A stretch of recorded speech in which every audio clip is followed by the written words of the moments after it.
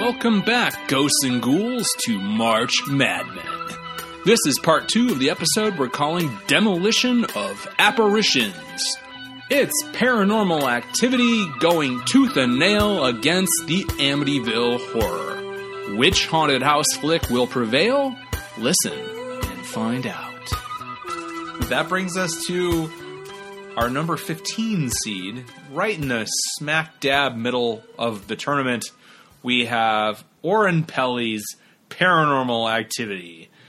And I don't know how much you need me to talk about this movie, but it was a big festival hit. It was made for about $6,000. And much like the Blair Witch Project, this was a found footage movie that took the world by storm and has spawned sequels. And it's a haunted house movie. We don't have to get into the plot summary too much, other than the fact that we have a young couple living in a house in San Diego, and the woman, the girl feels that she's been tracked by not a ghost, but a demon, which we all know if you've been listening to our show for a while. Ghosts are no problem, but if it's a demon, uh-oh. And there's a Ouija board, and there's an expert, and efforts are made to bail them out of this situation. But we have a very powerful evil here, even if you see almost none of it for 95% of the film. So this is a landmark film. It gets points for that. It definitely put found footage on the map in a way that even Blair Witch, for whatever reason, didn't. I'm going to give it an overall quality grade of B. I think it's reasonably well executed in every phase. I don't have too much else to say about it on that level.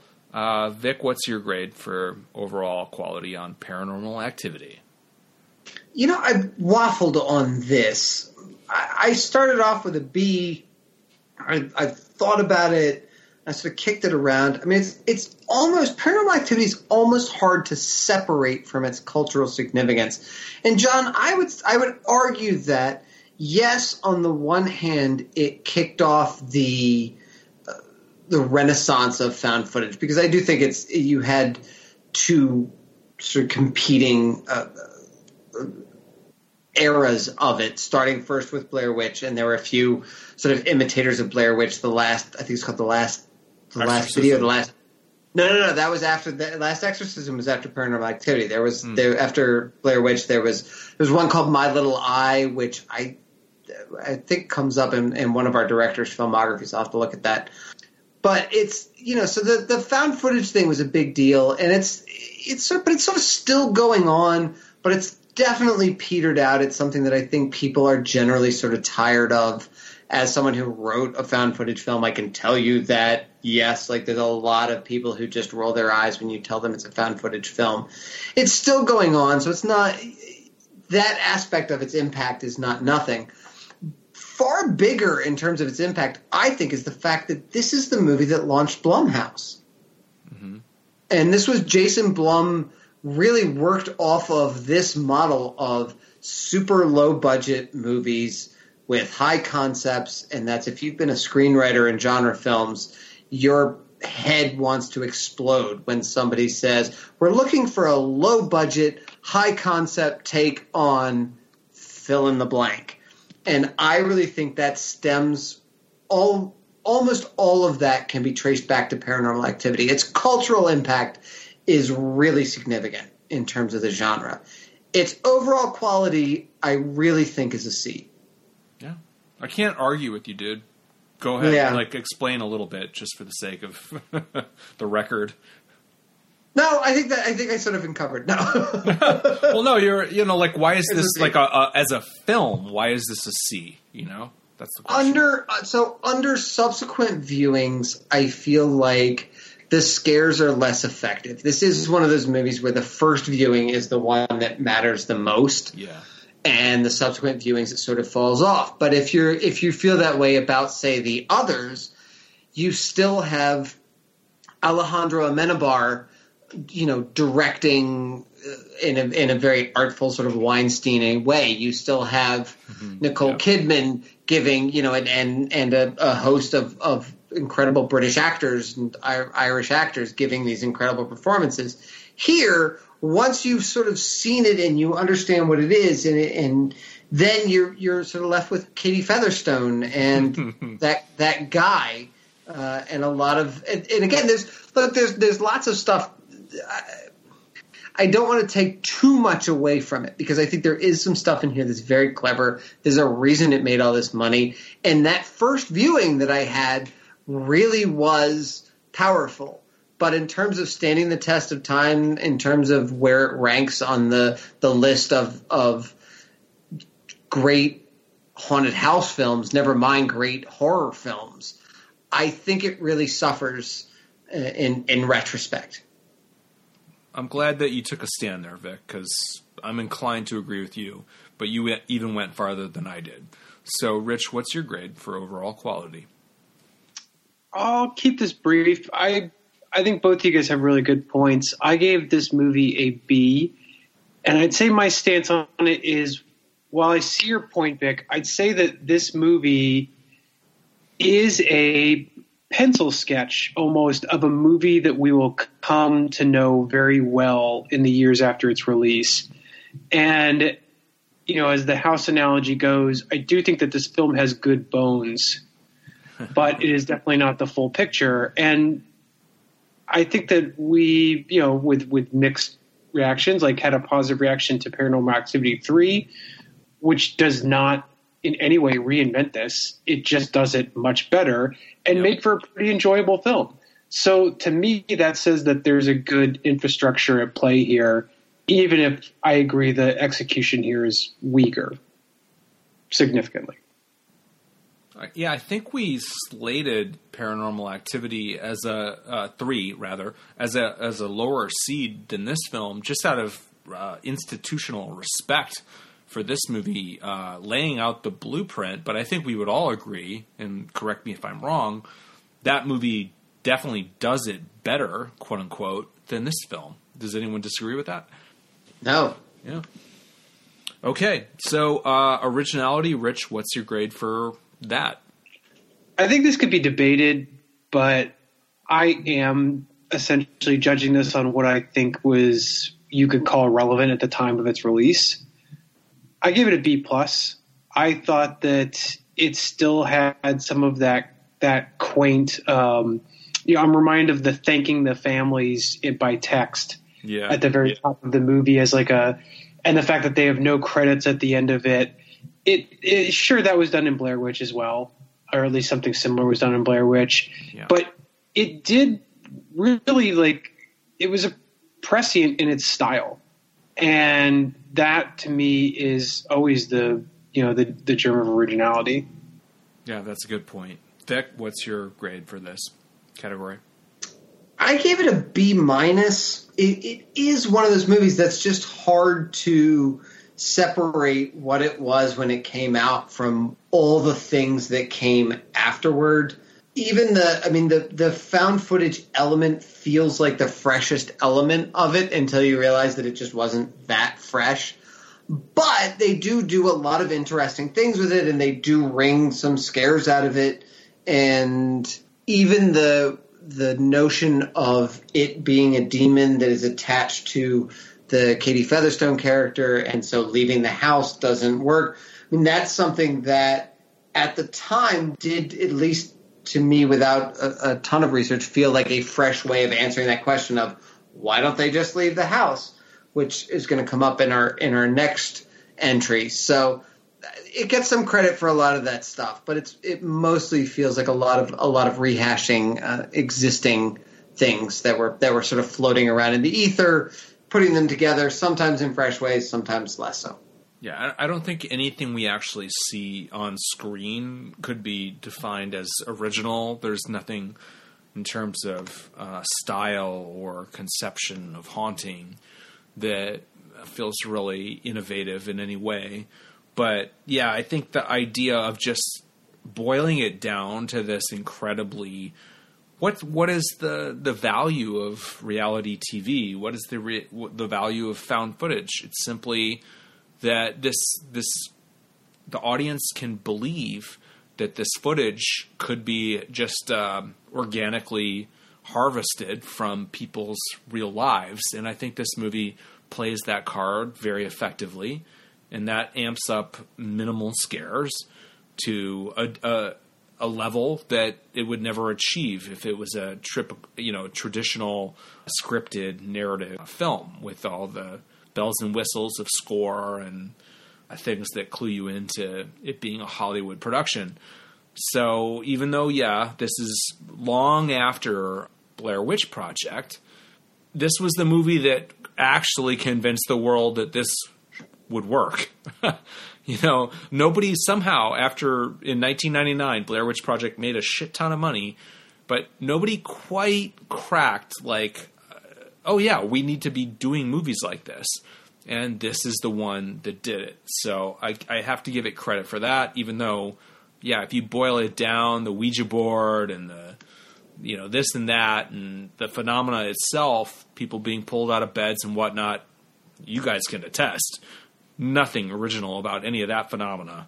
No, but I think even beyond the found footage element, there are some innovations in this storytelling wise that we still see. I know that it was mentioned in an earlier episode of this podcast, but the whole bit where you're looking at time-coded video and someone gets up out of a bed and stands and watches someone else sleep as we fast forward our way through the footage. Yeah. Using that as a technique to make a seemingly, banal activity suddenly seem very terrifying was effective and not something I think I saw before this. That's a very good point. And that is, to segue into chill factor, that is one of the scariest things in this movie. So I confidently give it a B. I do want to point out, in terms of the demon ghost thing, I feel like this is one of the most interesting debates of the entire series or season, rather. And I think, I've touched on this, but I think that somewhere along the line, people making horror movies realize that ghosts just aren't that scary. A ghost is somebody trapped in a loop, and it's like burnt toast. It's pictures in a book, and they're vaguely conscious, if at all. And then somebody was like, well, we need to up the ante there. And a demon is something that is genuinely malevolent. And it can behave like a ghost. It can do all the shit that we want ghosts to do. But it's way more motivated because its entire thing is causing pain. And it's a cruel, malevolent force. And it's not just I have this specific bone to pick, or I died this way and I don't like it, and all that. I think that elevates the whole genre in terms of what we expect from horror. And so the fact that this is a demon movie, I do give credit for that. Vic, what's your chill factor grade? Chill factor, I actually give it a B+. I mean, because that's what Rich was saying. That scene of her standing up and sort of sitting next to the bed, and that fast forward through 2 hours of it. The antecedent to that for me was The Ring, which was actually about 5 years before this, when you learn that Sarah doesn't sleep, and they show Naomi Watts' character is watching closed circuit TV footage of her, and just showing clocks spinning as she gets up and sits down, gets up and sits down. She stares at the camera for a little bit and that sort of thing. Whoa, and I felt like that was the... Well, I mean, I'm really glad you pulled that out, because you just blew up a huge point in the favor of this movie. I didn't even remember that, so bravo. Why, thank you. That's what I'm here for, gentlemen. You're welcome. John, over to you. No. No, seriously? That's all you have to say? Okay.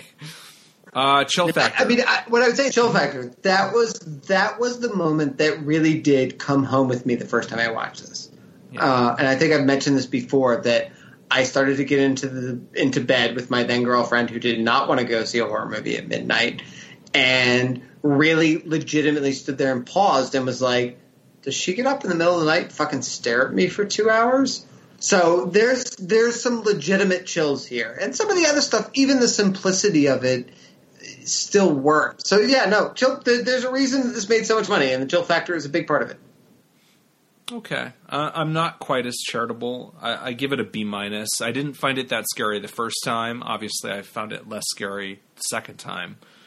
Yeah, B- isn't really a damning grade, but beyond exactly the kind of thing that you're talking about with the shape of your girlfriend, your significant other, whatever, looming over your bed, like not moving for long periods of time. That is a genius stroke, but almost nothing happens in this fucking movie. So I have to give it a B-, and I think that's generous. Rich, what's your grade? I gave it a B, and I found it a little dull. But I realized as I was watching it that part of finding it dull was watching it. For me, was watching it on a laptop. I can imagine it would actually be much the same watching it on television. And I thought this movie in particular, I feel really suffers being removed from the audience experience. Yeah. And that is sort of shading my grade almost in a positive. I do remember, as Vic pointed out, we go see it in the theater. I remember how tense the theater got every time like a new night began. The effect where they fade up night. I forget how many nights there are in this movie. A shit ton. Yeah, it's like night 4, and you can feel everyone go oh in the room. And I know that we've got a little like hot and bothered about whether or not the movies are supposed to be great on your personal reaction and no one else's. But this movie was really a reminder that cinema, especially now, once upon a time, was like a social experience. And that the theatrical experience really can influence the way you feel about a movie. And this movie is really a shining example of that. I think watching it at the theater with a bunch of people is an experience that you can't recreate now. And so I feel lucky to have seen it at the time. Well, remember that the marketing for this film at the time included almost no footage from the film. It was almost exclusively footage of the audience and people shrieking and throwing their popcorn in the air and leaping into each other's laps and stuff. That was exactly what you're talking about. The audience reaction was what sold it. And Rich, I remember that very same palpable sense in the movie theater. You're right. This is a movie that suffers outside of that environment. But I think if you're going to be the greatest horror film of all time, you're going to have to be scary in a variety of environments, not just in a movie theater. Thank you, Vic. Thank you. And I want to just remind everyone that the reason we're doing this on a personal level is that we are 3 passionate guys, and we are not grading on a curve. It's not going to make any of us happy to be like, oh, well, we feel that other people would want this movie to win. No, we're doing this because our opinions matter, and we care about this. And the things that we're going to end up advancing and that are going to win are going to be movies that we really feel need to deserve attention that they either already get or they don't get. It's not about, well, if I measure it by this whatever criteria, other people like it, so I have to push it forward. That's not the purpose of this exercise. So I understand that this movie, and I take it into account, that this movie, was, I said it before, it's a landmark film. But what we're trying to do is push something objectively and subjectively forward that we think deserves more attention. So I just want to remind everyone of that. John, I just want to point out that I love it when you refer to us as 3 passionate guys. Not just about horror films, folks. We are just passionate. I think in that's everything fair. we do. You're damn right we are. Let's move on to Badass Baddies. Woo! Badass Baddies. Okay. Vic, what's your Badass Baddies grade? It's a B, John. It's a B. Okay, fair. It's fine. It's a fine. Again, the demon aspect of it works. The connecting it to Katie Featherstone and not to the house as a way of isolating them works. Some of what it does is really scary. Other things I found less scary. I'm saving that for a future category. it's fine. All right. Rich? I went C+ on this one. Me too. This movie is primarily a bunch of off-camera booms. Yeah, C+ for me. I can tell it's malevolent, but like if we were to do a scene-by-scene walkthrough of this film, the evil in this film is very immature and ridiculous and takes a really long time to do a goddamn thing.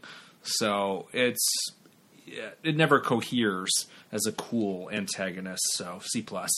Quality of kills, and this is another one where there's not a lot of killing going on, which is, I guess, de rigueur for the genre. I give it a C, largely on the strength of, spoiler alert, somebody dies at the very end of the film, and I was happy to see it, so I'm giving it a C. Rich, what's your grade for this? I'm just down the line with you. I gave it a C on this one. I don't really feel like I have anything to add for kills, except I do feel like every one of these movies, as I go through and do my categories, this is always the category that I have to stop, and I'm like, wait a minute. Did anyone die in this movie? Every single. I feel like, guys, as we, God willing, as we do a lot of seasons of this and deal with different subgenres, this is the only category where we're going to be like racking our brains for kills. Except for our point, assholes. Yeah, a lot of people died in our point. A lot of people die in our point violently. Anyway. Just to say, we didn't talk about it, but I like the ending of that movie. I think it is pretty badass. Wait, are we talking about our point again? I just want to say, goddamn right we are. It's already been eliminated from the tournament, but it does have a pretty cool Act 3. The kills in Paranormal Activity are a lot like Bibimbap. It's like you have like seasoned like meat cooked on an open flame. Okay, so that brings us to directing. Vic, what's your directing grade for this film? Shit, I love Bibimbap. Actually, I do want to point out I did also just give Quality of Kills a C, and I have nothing to add. Directing, I mean, that's another one where it's like, how do you judge this movie? Like, Oren Peli is not a titan of the genre. He put a camera on a tripod and then, went and got a banh mi sandwich from a food truck and then came back. Like, dude, are we? Is there a lobby paying us to mention banh mi sandwiches? Like, what? Do we get a kickback here? It's hard to get bibimbap from a food truck, so it's not impossible, but it's hard to find. I gave the directing a C. Like, he did this. This is his baby. This is his money. He changed the horror genre for the next 20 years. And did nothing else. Like, he did this, and then he did Area 51, which I've never actually seen. It was in post for 3.5 years. And he did that show, The River. Yes.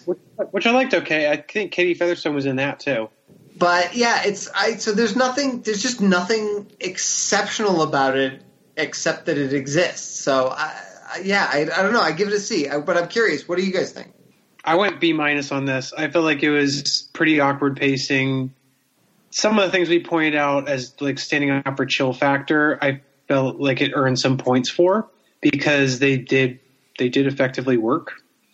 I felt like this is a little redundant, but I did feel like watching this on a laptop on speakers robbed me of what they were at least trying to do with this movie, which is I know they did a lot of sound design. Sure, a lot of it was just creaks and booms, but I do think they use those effectively for a super low budget movie. So, I get some points for that. C+ for directing. I think that it's reasonably effective considering the limitations that he has with, camera movement and cast, directing, acting, that kind of talent. Yeah, exactly. Yeah. Exactly. I think, given the limitations, I think that there's, some good choices made from a directorial standpoint, but This is a pretty flaccid movie when you think of it, in dynamic filmmaking perspective. So I can't give it anything more than that. And I'll be even harsher on script. I think this is a D+ script. I think there's, almost no art to the script here. It's a very plodding, mechanical escalation, dramatically speaking. It doesn't, I guess to its credit, it feels naturalistic because there are none of the clues that would tell you that someone is calculating story turns based on dramatic impact. And the banality of real life is possibly a benefit to the film because it feels more real, but it's a tedious process to get where the story ultimately goes. And the dialogue is brutal for the most part. It's very poor, awkward, stiff, and the characters drive me nuts. If we were to do a deep dive on this movie, I would just be tearing apart the character relationships and the way that this thing escalates without any adults in the room, just, realizing how stupid this fucking Micah guy is. And he almost seems he's suicidal or the stupidest person on earth. And I don't know which, but I don't like it either way. So I'll leave it there, but it's a really annoying script in my opinion. John, what you pointed out something that I think is really important, not just to this film, but it's an important aspect to a lot of the films in this genre especially, and that is the emphasis on realism and how do you break down the fourth wall? How do you make these things really feel like they're real and something that could happen? Because I think that's a really key element in bringing a movie home with you and having that moment when you're getting ready to get into bed and going, holy shit, what if this happens? Or when your wife says, hey, check the fucking attic, there might be something up there. That's a sort of common thread throughout this. And that's really one of the things that this movie does excel at. I also gave the script a C, but just that notion of how do you take these fantastical stories and make them seem real? And it does have something to do with how banal the situations is. It does have something to do with the very commonplace suburban setting and a lot of that, those sort of elements. What we're going to get into in the some of the future films, and also what we haven't really talked about with some of the past films, is based on a true story, and the way that serves to fill in that same element of, oh my God, this is something real, this is something that really happened, this is something that could follow me home, that could happen in my real life. And the found footage element and some of the execution does actually lend itself to that, and I think is part of what makes it that effective. But again, script is still a C. Everything you said is true. Before we throw it to Rich, I want to point out that this is a fortuitous pairing because going up against Amityville Horror is the opposite side of the coin, where, when Amityville Horror came out, this was based on true events. So in a way, it's a perfect companion piece to something that isn't true, but looks true because of the means of storytelling, a la found footage. So both of these movies benefit from the whiff of reality, even if that's all it is. So, Rich, what's your grade for script? B-, which feels generous in light of what you guys are saying, but I'm pretty much on the same page with both of you. Vic, I think you make a really good point. I just don't think that this movie does an especially great job of pulling off the realism that they're hoping to accomplish. Yeah, it's like Italian neo-realism, where you're like, oh, it's just a guy working in a factory for 2 hours, except every once in a while, one of the machines turns on by itself. I would watch that. Yeah. There's definitely a lot of this movie certainly suffers from a bit of the classic found footage issue of, what is it, Mika and is it Katie? She goes by Katie in the movie? Yeah, I believe so. Mm-hmm. Once they're really fighting, the camera feels very unmotivated, and jump through a bunch of hoops to explain why he's still filming every conversation. This is something that Paranormal 3 came along and did much better. This movie has way too many scenes where Katie looks at the camera and says, "Turn off the camera," and then he doesn't do it. I think if people, by the way, if you put those two movies in front of people and said, "We're not telling you which one is first," they would probably say that Paranormal 3 was first in a vacuum. Like it's definitely better. It is a clunky script. I feel like it is trying to ride the highs and lows of the relationship as the narrative journey of this ghost story. And I don't feel like it does that very successfully. This will come up again a little bit more in acting as well, but it wasn't working for me. I do think there were a few bits that I liked. It was annoying when the psychic shows up and basically just dumps all the exposition in our lap. But then I also really liked the medium who shows up at some point and basically just walks in the door and says, like, "Fuck this, I'm out of here." Yeah. I don't feel like I've seen that much in our travels where the ghost presence is so strong that someone just walks in the door and is just like, no, I'm not dealing with it. Goodbye. Yeah. So that was an interesting technique. And there are a few good lines, that when they're explaining the demon, they talk about like, well, why can't we just like give it what it wants, as though we're dealing with a ghost movie. And then they present the idea that what it wants is Katie, is just a cool way of cutting to the bone of why this evil is not going to go away. And I also just wanted to tag the line where Micah or whatever his name is doing breaks out the Ouija board, and Katie screams at him something to the effect of, you promised me you weren't going to get a Ouija board, and instead you go out and get the best looking Ouija board I've ever seen and put it in our living room. I thought that was actually like a clever way of talking around what I imagined was prop department showed up with this incredible looking Ouija board, which did look like, something that you pulled out of a witch's yard sale. Yeah. And, just like rewrote the line in order to fit the prop that they had. So those little touches worked for me. So it had some personality and some character, and I liked it, but it was also obnoxious. Well, that brings us to acting.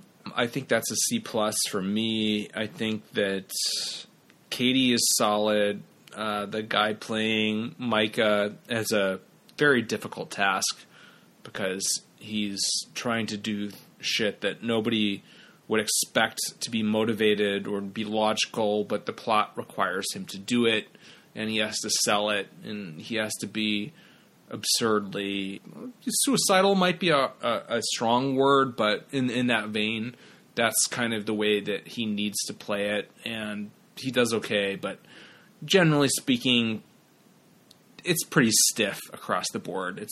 There are no great performances by any means in this film. So I think C+ is pretty generous. Vic, what's your grade for acting? I gave it a C, and I would also just call it. I remember feeling like the Professor Exposition character was particularly bad. He was. Yeah, and Katie's fine, and you're right. I mean, Micah does have to do a lot of heavy lifting, but none of it's good. No, he's a tool, and we can never really understand where he's coming from, which would have elevated the whole thing if we could really, get why he's doing this and sort of understand it as much as its folly. So, Rich, what's your grade for acting? I gave it a B-. I'm pretty much on the same page with you guys. I guess this is maybe more of a script note, but I was annoyed that we had the cute, snappy wife and the totally unlikable man-child of a husband duo. That was obnoxious. Years before Judd Apatow got incredibly rich doing the same thing. I, for some reason, especially like the one performance that stood out to me was the scene early on where Katie has slept walk and ends up on the swing outside the house. I think sleepwalking has come up a few times in these movies, and something about that did feel genuinely real and compelling, and I attribute that mostly to Katie in that scenario. But I thought that their acting there I felt immersed in their full domestic drama at that point. That's a good point. Yeah, that was a good scene. I don't hate this movie by any means. I hope I'm not coming off that way. I gave it a B. I mean, it's a good movie. So, Rich, what's your other Judge's Choice category? This is not a surprise. We've already talked it through, but I gave it a fast-forward foo. It really was the gift that this movie, I think, left for future filmmakers. And Vic? I'm giving a Big Bird foo because when Micah has the brilliant idea of spreading flour on the floor so that they can try and see if anyone's sneaking into their room, what they get are giant three-toed footprints, which just always made me think of Big Bird. That's hilarious. Yeah. On another podcast, I'll tell you the most memorable nightmare of my life when I was about 5 or 6 involved me thinking that I was hoping that Big Bird was coming to my birthday, but it was actually 3 thugs that were there to kill my whole family. And yeah, I was 5, but we'll get into that on another podcast. Jesus, John, I think you should get into that with your therapist. But yeah, absolutely, dude. I mean, this nightmare is burned into my brain forever. Yeah. There's even an animated sequence at the end of it, but we'll save it for another show. So my Judge's Choice is Wire Fu, because that's clearly how they enacted the special effect. But without giving any spoilers, there's some flying bodies at a certain point of this film, and it's the best of the 1.5 visual effects in the entire movie, and it is effective. So that's what I'm throwing out there for this. I believe that ending was reshot. I think that the original movie, I don't know if people know the history of this, but this movie floated around Hollywood on like DVDs that agents and production executives were just getting a hold of. And there was this kind of like whispery, like, have you seen Paranormal Activity? Like it's floating around and everybody's watched it. And the original cut had a different ending. I don't remember off the top of my head what it was. When Blumhouse finally got Paramount to kind of agree to release it. Because the other thing that's significant about this... There was a reshoot, yeah. There was a reshoot of the ending, but the other thing that's significant about this is one of the first movies where, because everyone was so trepidatious about it, that Paramount didn't want to put a lot of marketing money into it, and it really used social media to try and drive interest in it to quite the effect. I mean, they worked, they did more with less than almost any movie in history. For whatever you think about the quality of the movie, its impact is really hard to deny. I just think when you compare that to Blair Witch, though, where Blair Witch is even a better story, and it was 11 years before, like, I don't know. I can't. I agree, but what you then have is a desert of 11 years or something before you get Paranormal Activity, and then Paranormal Activity's ripple effect is still being felt today, not just in the found footage genre, but in the way that it launched Blumhouse. Yes, I mean that's the weird thing about it, but it's just like if you watched Blair Witch, the conclusions you would draw ultimately proved to be false about what it would do to the genre, and that just feels like people being stupid. Not that Paranormal was better, It just took another test case to prove that it would work and that it was viable, but it's not that movie is better in any way, shape, or form. I think this is a matter of timing. Mm-hmm. I think that there's probably a lot that you could look into to try to explain it, whether it's the social media. It could be that we had an entire decade where reality television was really born and thrived post Blair Witch leading up to this. Yes. But I think that audiences weren't ready. You remember when Blair Witch came out, or for those of you who do, everyone kept talking about how nauseous they were the entire time and they couldn't watch the movie. It was just too disorienting. And people were sort of afraid of just the experience of going to go see it.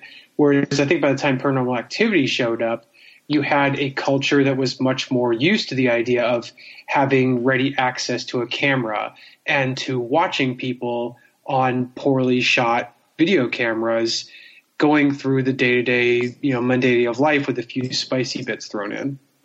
yeah, right time, right place, pushing a lot of the same buttons, but without, some of the drawbacks. It makes sense. But it's just like, I'm not going to give it points that Blair Witch earned. So let's talk about our next film.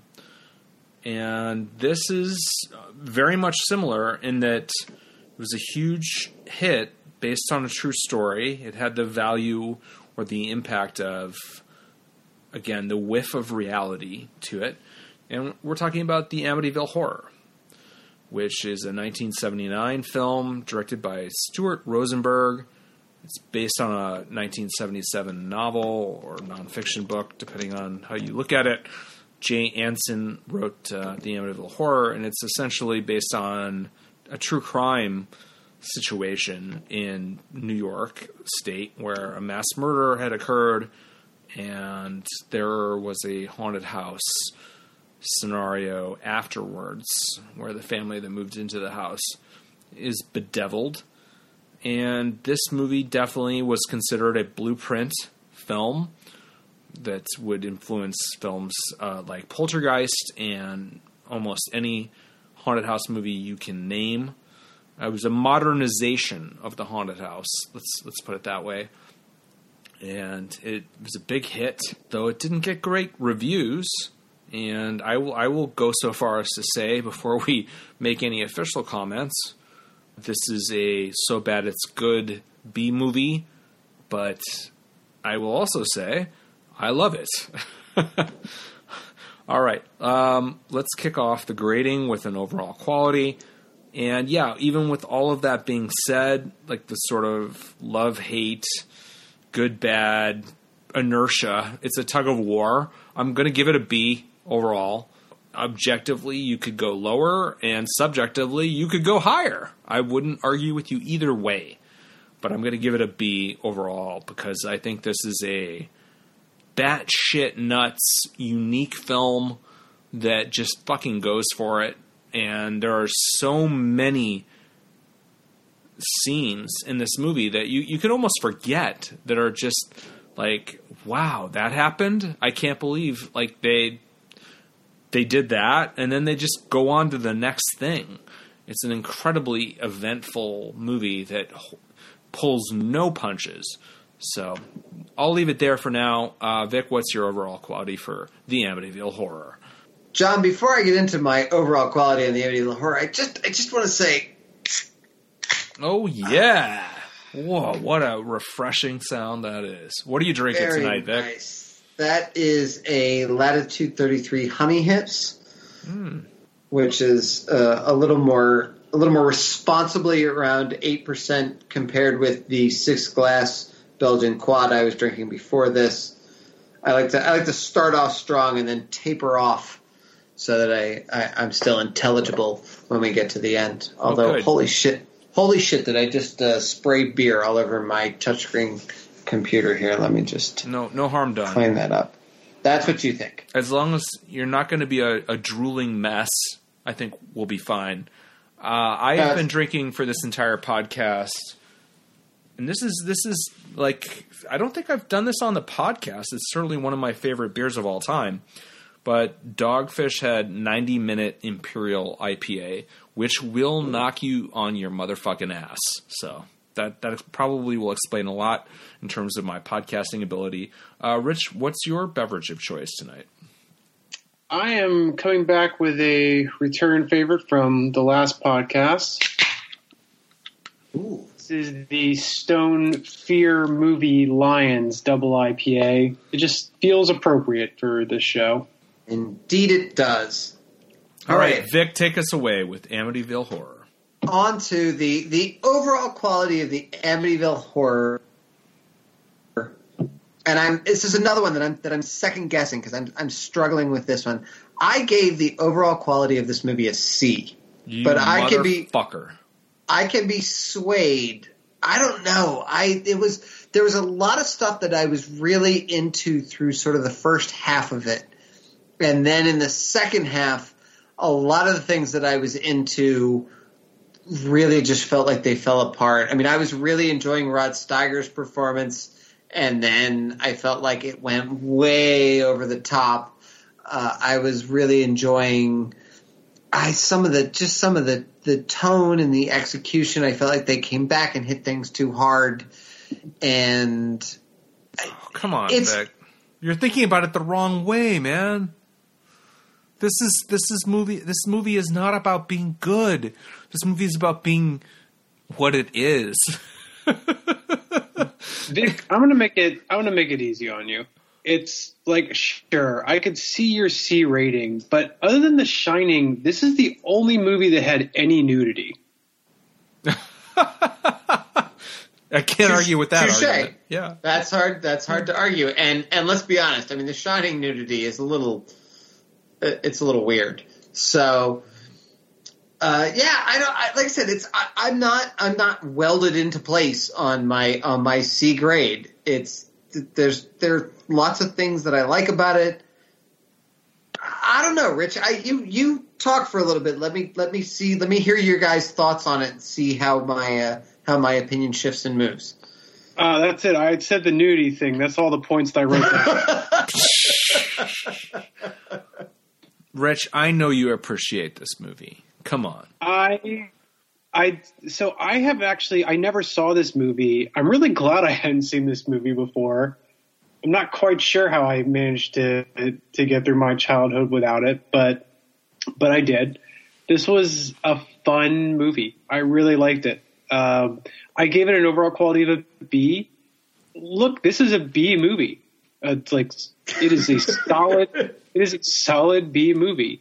The pacing is kind of slow and awkward. The scares are weird and hidden. I do question whether or not this movie has much value to someone who is not somewhat familiar or like nostalgic for the time period, because I do think that it really, is making that work for it. But the performances are pretty indelible. I mean, Brolin is awesome in it. Oh yeah. I'm not saying that it was a fine-tuned performance. I'm saying that he was an unhinged weirdo going through a bunch of very strange plot points, and I thought that he just kind of rode the wave the whole way, and I was on board. I loved the creature, whatever it is that's in the house. I love the weird discoveries. There's a lot of strange lines. This is a memeable movie before that was a thing. Right. I fucking love this movie, and I love this movie in the exact same way that I love Friday the 13th and Halloween sequels. I think that this movie is just over the top goodness. It's so random and ludicrous and laughable, but it's just consistently entertaining, and it takes itself so seriously. It's not in on the joke. It's so earnest. It's so passionate, and that's what sells it. It's not trying to be campy, but it fucking is. It's a ludicrous, ridiculous movie, but it thinks it's Citizen Kane.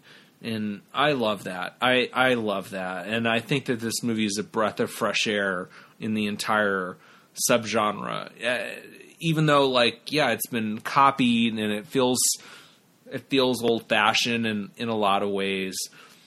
I think if you pop the hood and you really look at it, there's nothing like this movie in the subgenre or in cinema in general. And I would love to know stories about this movie, how it came to be. Did you say in cinema in general? Well, yeah. I mean, there's this is a unique film. It really is. It love it or hate it. You can say it's shit, but it's not. This movie is not a grist of the mill. It's not just another prefab, Hollywood product. It's a bizarre film. So, John, I love it. You're driving hard to the hoop on this movie. I am, and I'm open to it. And I'm going to give my vote away. I am voting for Amityville Horror in this competition. Spoiler alert! Jesus, John. All right. Well, I'm just saying, like, let's color this conversation from here, knowing that I'm voting for it. And since you called it unique in the history of cinema, I assume that you're voting for it over Paranormal Activity. Yes. Ironically, I'm giving it an overall quality of a B, which is the exact same grade that I gave to Paranormal Activity. But, okay. So, originality, Rich, what's your originality grade? I went with a B-. I don't think I found the movie quite as gonzo as you did. I do think that it is quite strange, especially in certain scenes. But there's also this sense that this movie is like a mashup of every other movie in this competition that we've watched. I mean, it hits just about everything, and I would love to actually take the time to go down the line and try to hit all the cross-reference points. The shotgun murders that kick the thing off, the thing that's based on the true crime, I thought was refreshingly human. Like, there was less hocus pocus, at least at the very beginning of it. That certainly changes over the course of time. You know, there's no creepy kids, really. The kids aren't even really characters, so that was unique. But boy, when the kids started talking about their imaginary friend Jody, I was like, yeesh, I don't know if I can make it. But so yeah, I don't know that originality is exactly the strong suit here. Yeah, I'd say bizarrety more so than originality. I mean, I gave it a B as well, but for all of those reasons. I'm not going to give it an A. Because it is recycling a lot of things, even though I would argue that this is one of the first, because we're not even to 1980 of a lot of these traditions. Vic, what's your originality grade? I gave it a C for originality. I'm not too far off from you guys. I do feel like there are so many elements of it that are so far out there and that move in so many different directions that I could be swayed on that. But I feel like the backstory of the house and the history, the character dynamics, there's not a lot that's original here. The execution is what makes this movie. Fair enough. So what would you give it for chill factor, Vic? Chill factor, I give it a B.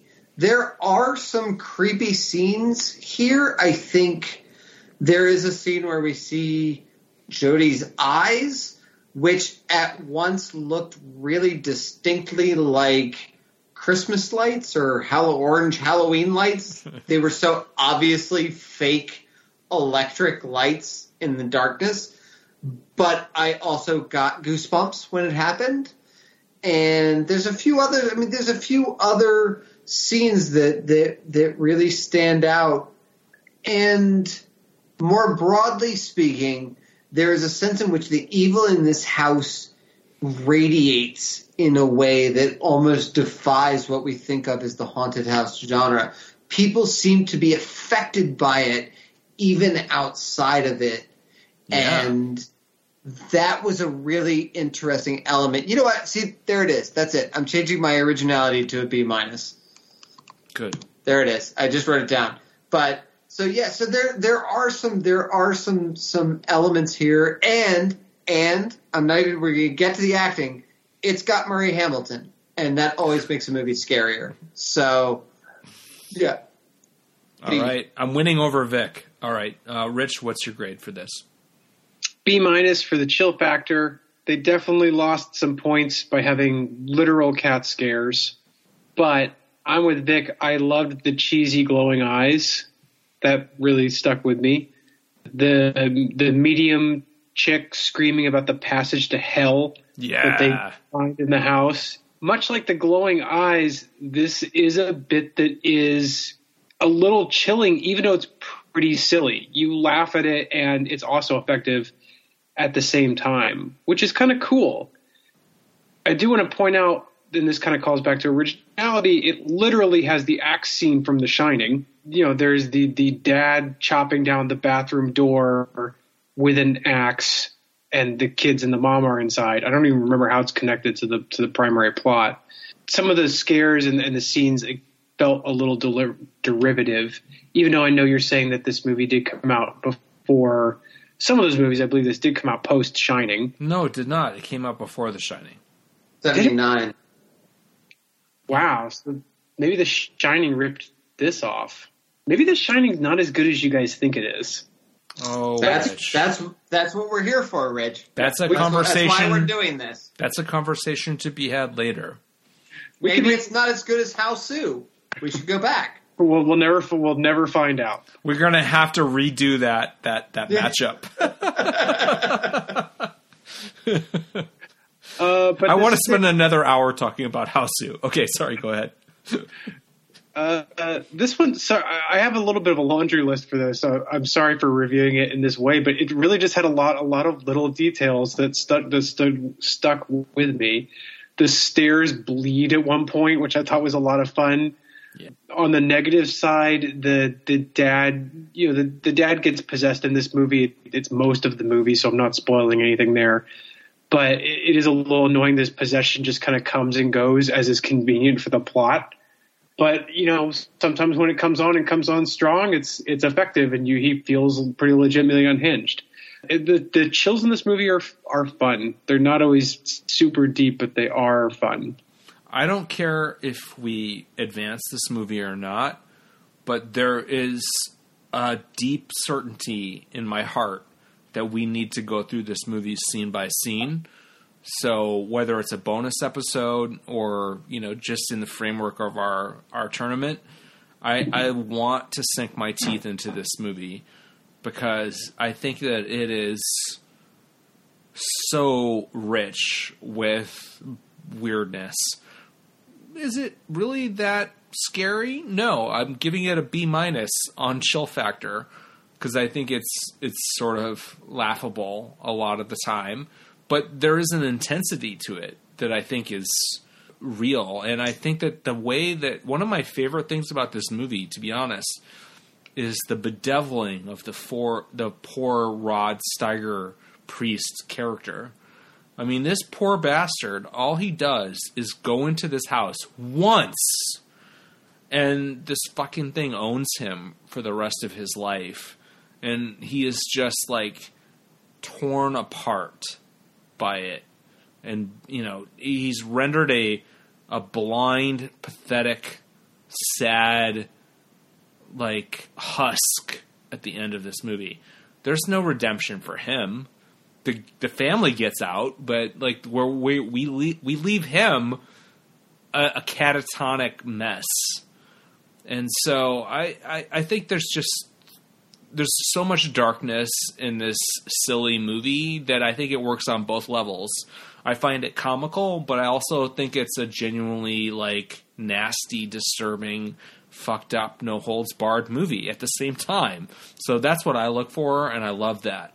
But I can't say it's genuinely scarier than a B-. So that's where that is. So Badass Baddies, I'll keep the ball rolling. I'm going to give it a B because everything I just said. I think the stakes are legitimately high. I think that people are really, really suffering in this movie. It's not, we're not, you pulled the sheets off my legs. Oh no. People are damaged and tormented, right down to the babysitter in the closet whose fingernails are worn to the nub as she's in there for an hour or 2 hours, panicked in the darkness. And what about the caterers who are out there trying to cash checks that bounce? Yes. Suffering takes many forms, guys. Yeah. Oh, God. Oh, the dialogue in this movie is so good. So, yeah, I'm giving it a B for that. How about you, Rich? I gave it a B-. I have nothing really bad to say about the antagonist. I think that you make an interesting point. Yes, the stakes in it feel real. I wasn't quite as invested in the priest's storyline as you were, but I'm interested to go back and view it with that eye. And Jodie reminds me of Zool from Ghostbusters, which is a pleasant recollection. So, I enjoyed it. I gave it a B, and I almost don't know what to add. It's the flies I thought were an interesting an interesting element that sort of factors into the chill factor. That's weird because the flies weren't really scary, but that did add something. This is, correct me if I'm wrong, is this the only time that the house really speaks? Yeah, it does. It speaks. Yeah. Have we seen a haunted house movie where the house itself sort of seems to have a voice? You would think that every other movie has the house going, "Get out!" But no, this is the only one. Yeah, There's got to be another one. I'm racking my brain. There's got to be another one. I think it's just Rod Steiger. Like if Rod Steiger walks into your house just goes, "Get out!" So no, it's and I mean the other thing that I will throw in there, particularly for this, is the house itself. That visage that looks like eyes. Yes, it's. I mean, that lives longer than any other element of this movie. That house is something that is culturally significant, that people can see that shot and go, "Oh, that's the Amityville house." It's truly iconic. Yes, it's truly iconic. So that factors into the antagonist, given that it's just a house. It's pretty cool. Although, that said, their boathouse and their guest house, and they were like, "Oh man, it's $80,000," and he was like, "It's worth at least $120,000." And I was like, "Fuck you guys." I know, but I love that he had that calculation already, without Zillow or anything else. Like, I respected him more that back in 1979 he knew that. I thought I had this note under script and direction, but I thought that that first reel or whatever felt like the most realistic real estate house shopping scene I've ever watched. Oh, with the realtor and the whole thing. Yeah, I thought the realtor was fantastic. This woman must have spent time around realtors to character study them. Oh yeah, she was so convincing. God, I love this fucking movie. Okay, so quality of kills. I gave it a B-. Obviously, we don't have many kills. Spoiler alert. But the ones that we get in the sort of flashbacks are, I can definitely quibble. They're sort of ridiculous, but they're also really fucking disturbing because you're talking about kids and, a wife and a father being murdered in their sleep. So it's not without impact. So B- for me. Vic, what's your quality of kills rating? I went C. We're talking about the same kills here, and yes, like the sort of specificity of what was actually going on was fine, but it was not fine. It was alarming and disturbing, but the actual execution I found underwhelming. Yeah, that's fair. So I gave it a B-, you gave it a C+. How about you, Reg? Yeah, I gave a B-. They're not particularly well executed. Hey, that's not bad. Hey, well executed. It's not great, but it's not bad. All right, so directing. Rich, what's your grade for directing? I gave it B+. I thought that this movie was, I don't know, it sounds ridiculous, but I actually thought this movie was pretty well directed. The camera moves really fluidly from room to room. There are definitely some weird things going on. There is a very oddly shot sex scene that happens early on. The borders on artsy, but in a way reminiscent of like the sex scene from Don't Look Now, but without the actual artistry. But there's certainly there's some aspiration in the way that this movie is put together, and it makes it stand out and feel unique when, this is definitely a subgenre where feeling generic is the kiss of death. And so it works there. Honestly, points for partial nudity. This is a very chaste subgenre, and it gave this movie, some attitude and some flair. I wasn't crazy about the red house effect that you get where the camera sometimes is pointed at the house, and I'm not even sure what it's trying to convey, but the camera sort of dyes the entire image in red. You mean the sort of interstitial effect, like when they say what day we're on and whatnot? Yes, but sometimes you just pull away from the house after something evil happens, and suddenly the house has that effect applied to it. I don't know. Again, this is something where I'd probably have to go back and look at it again to figure out what they were trying to do, but it wasn't clicking with me there. But I thought this was a pretty capably made movie. Vic? I gave the directing a B, and when I was watching and the directing credit came up, and I went, Stuart Rosenberg, why do I know that name? Oh yeah, Stuart Rosenberg directed literally one of my favorite films of all time, which is Cool Hand Luke. And the fact that Stuart Rosenberg directed Cool Hand Luke and the Amityville Horror, my brain can't contain those two facts at the same time. But I think Rich is right. It is boldly directed. In particular, the red filter over the house, which actually reminds me now of the night vision stuff from Our Point a little bit in terms of just throwing in a camera effect because we need a camera effect here. Jumps out, but the other one is there are some close-ups of flies that are somewhere between just weird and actually alarming. That I don't know. It's such a weird choice, but it does sort of fit tonally with with what the movie's doing and where it's going. And like I said, there's a lot of bold choices in this, and if, as I assume we're going to talk about it more, I look forward to illuminating that a little more. Oh, I hope we talk about it more. I was giving it a B-, but honestly, I think that that's wrong. It's at least a B, because there are so many striking compositions in this movie, and I fucking love the fly stuff. I'm giving away my judge's choice here, but I think that it's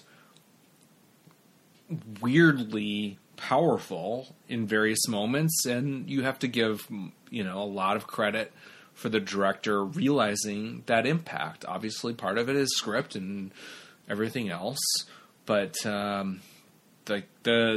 filmmaking here, it can be very rough and lacking subtlety, but it packs a punch. It's powerful. So yeah, it's good. So I up my grade to a B, and let's segue to script. Rich, what's your script grade? I went with a B on this. I actually feel like that might be a tiny bit high. I felt from the very beginning when they put the text on screen summarizing what had happened to the family beforehand that it felt like lazy exposition that made me feel like we weren't exactly in the most capable hands of the world as far as storytelling goes. And I'd say that carries through. I don't know. I actually, the more we talk about this movie, the more I don't even know what to think about the script, because a lot of the absurdity comes from the script. But I'm with you that it wasn't intentional. The thing that catches with you and sticks in your mind, I don't feel like were necessarily intentional things. Yeah. Those came from the execution. And so I think the script is maybe one of the weaker elements of the movie. Yep. So I'd almost say that's probably more worthy of a B-. There's also a lot of, maybe this is a directing issue, but there's a lot of strange things going on where, like Josh Brolin gets up in the middle of the night and finds that like one of the kids is missing out of their bedroom and goes on like a search throughout the house, turns off some lights and just goes back to bed. Yeah. And end of discussion. Like there's no concern over where the kids go. There's also weird details like what's going on with Margot Kidder's kids in this movie. Like I did the math on this. She was about 30 years old. Based on her oldest kid, she would have had to have her first kid when she was 12. Oh yeah. So like there's a lot of not very well thought through details on this, but I mean the whole movie it sticks together ultimately, so I can't bitch about it too much. Again, I'm in an awkward position because there are so many just absurdly inexcusable things, and I think you touched on some of them. But one of the reasons I can't wait to do this movie in more detail on the podcast is that, like, things happen, and it makes, like, if you just follow point A to point B to point C, it's absolutely ludicrous, and nothing makes sense, and there's no through line, and things are dropped, and suddenly, you know, we go somewhere that makes no sense. So as much as, again, I am lobbying for this movie, guys.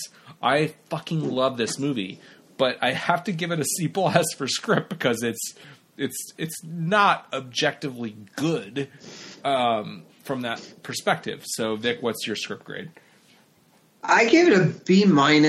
I think there's an operatic quality to the Rod Steiger priest storyline, and that whole B story. I sort of liked how all of that played out.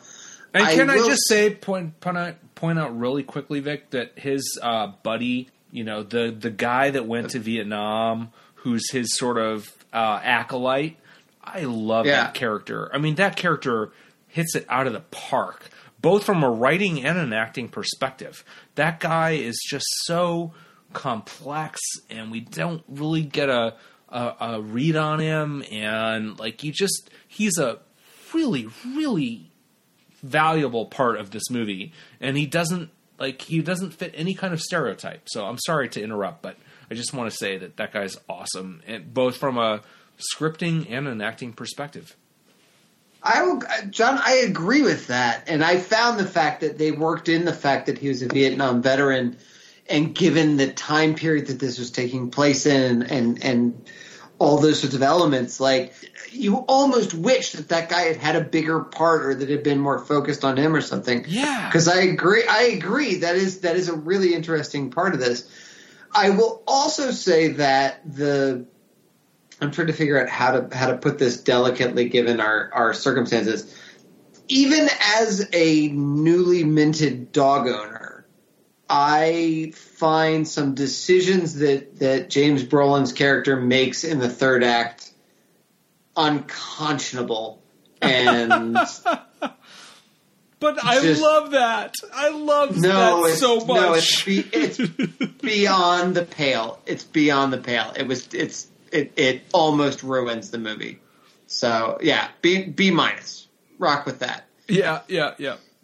I have a script note that I made the point here in my notes, but the details are lost in the beer haze. Maybe you guys can illuminate. I thought that there was something interesting in that the evil of this house doesn't seem to want the family to leave, and I thought that was a unique element of the antagonist here. Can anyone interpret what I'm talking about? I wish I could. It's very murky what this evil wants. Vic, go ahead and weigh in if you think you have it figured out. But again, that's part of the charm of the movie to me, is that this movie throws out 1,000 backstory theories about what could be going on with the land and whatnot, but we never get a coherent view of what the evil actually wants beyond this sort of general sense of, you know, you can say that James Brolin killing everyone else in the family, you know, would be the most obvious thing that it would want. Vic, what's your read on this?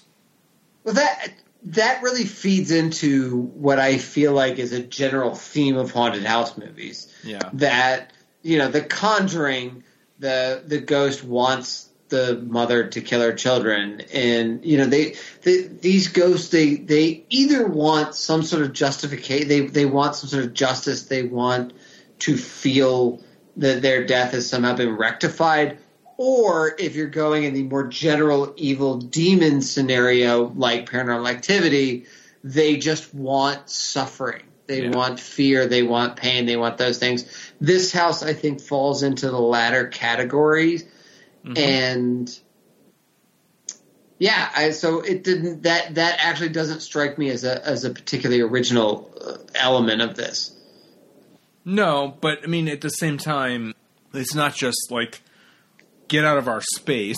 That's not the impetus. Well, except that the house actually says get out. Well, but it was talking to the priest. It was talking to the priest. Yeah. That's true. But that is sort of interesting. This is the only movie we've encountered thus far as any of us can remember through our beer haze, in which the house actually speaks, and yet it seems to be the one about which we know the least of the antagonist.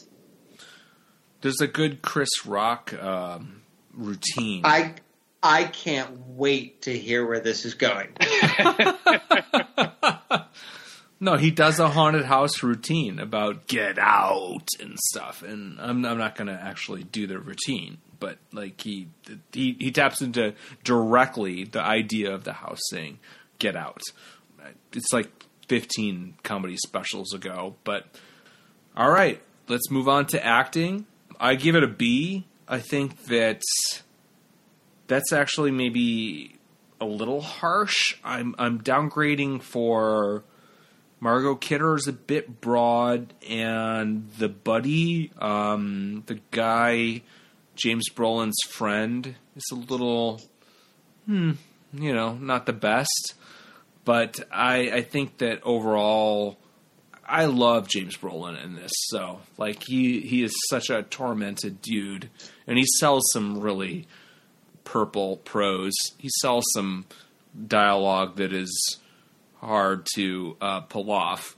And so I think there's a degree of commitment, even from Margot, that is great. And I love Rod Steiger in this movie. I think Rod Steiger is such a sad, tormented guy, but it doesn't seem like he's going through the motions. I love his performance. If anything, I should give this, fuck it. I'm giving it a B+ for acting. Yeah. So, all right.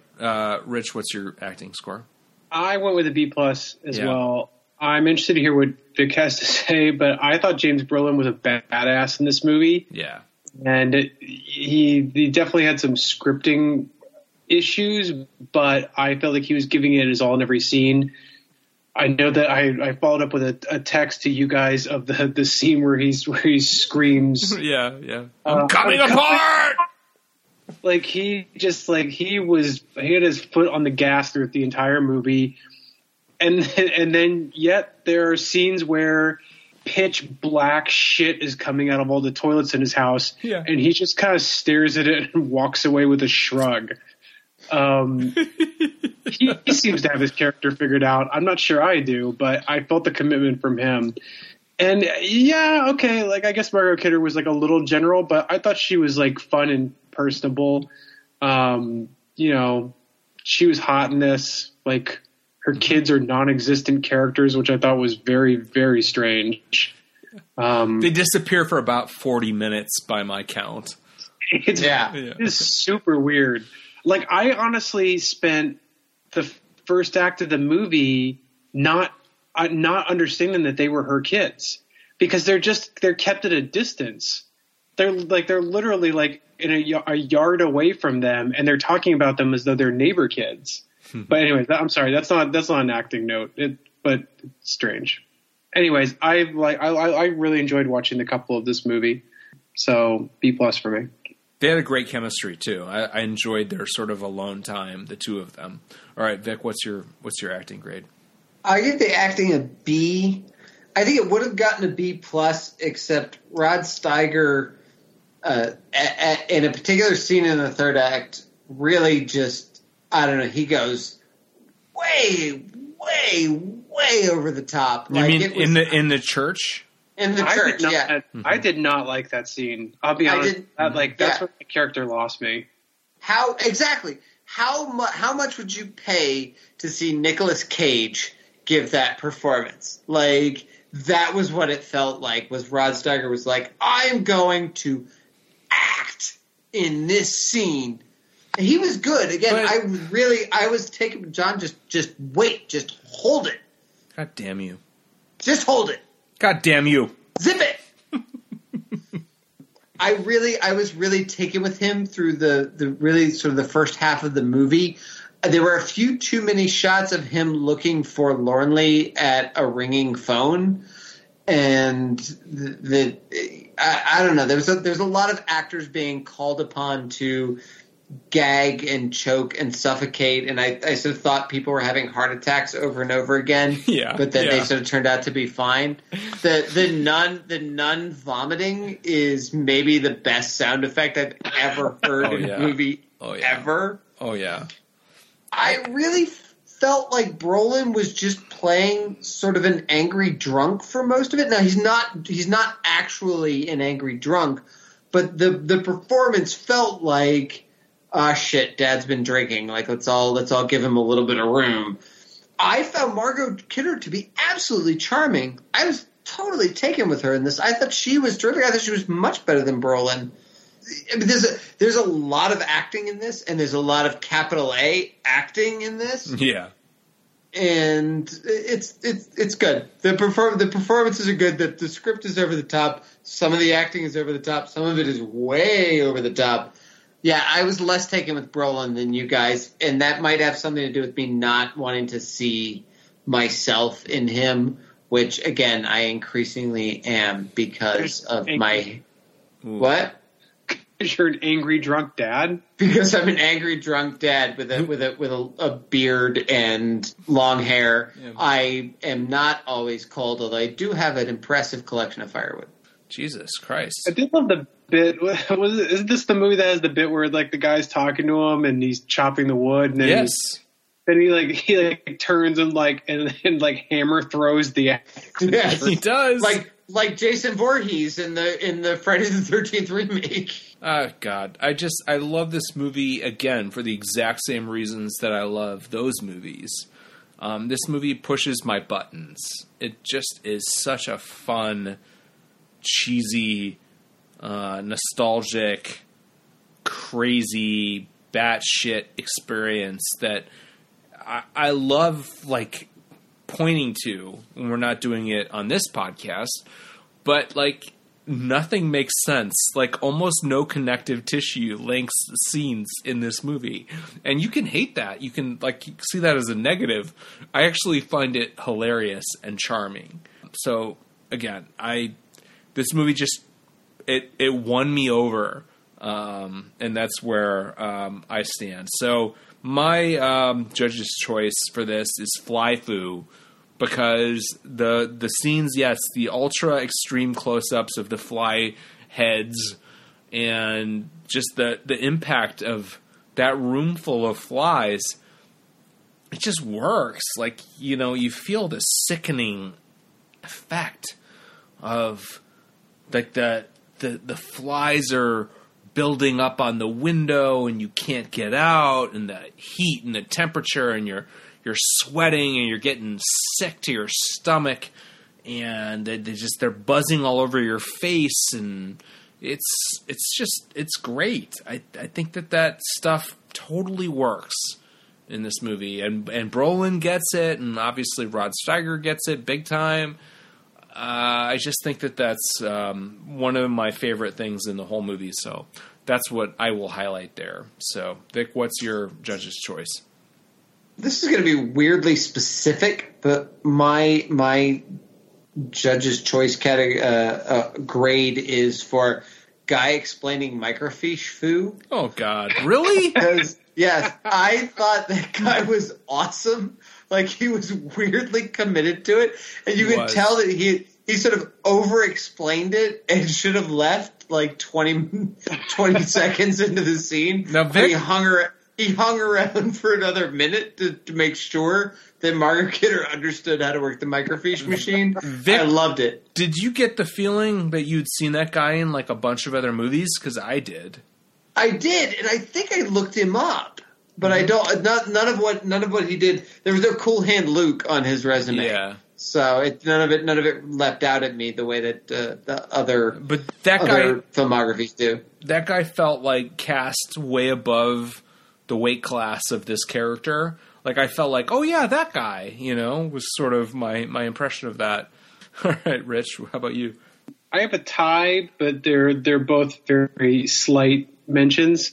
One of them is hair foo. I know that this is just standard for the time period, but good God, man, everyone in this movie just has a shag of hair that looks like it's about to crawl away and form a life of its own. It's oppressive, and it feeds a little bit into that sweaty, gross terror that you're talking about with the flies. My hat is off to the people for living with these things, and they're all permed too. I don't know. Maybe it was something about the time period. But my runner-up that is special is a special shout out. K for Corbel.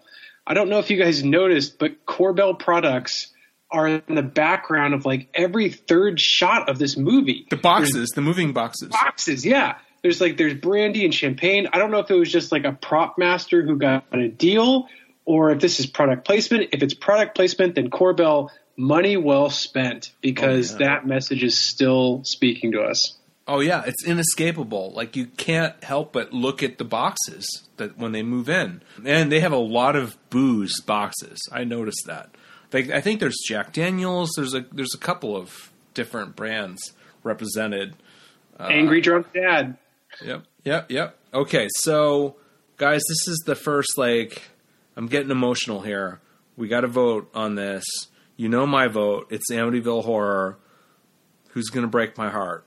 So, Vic, why don't you go next? Paranormal or Amityville?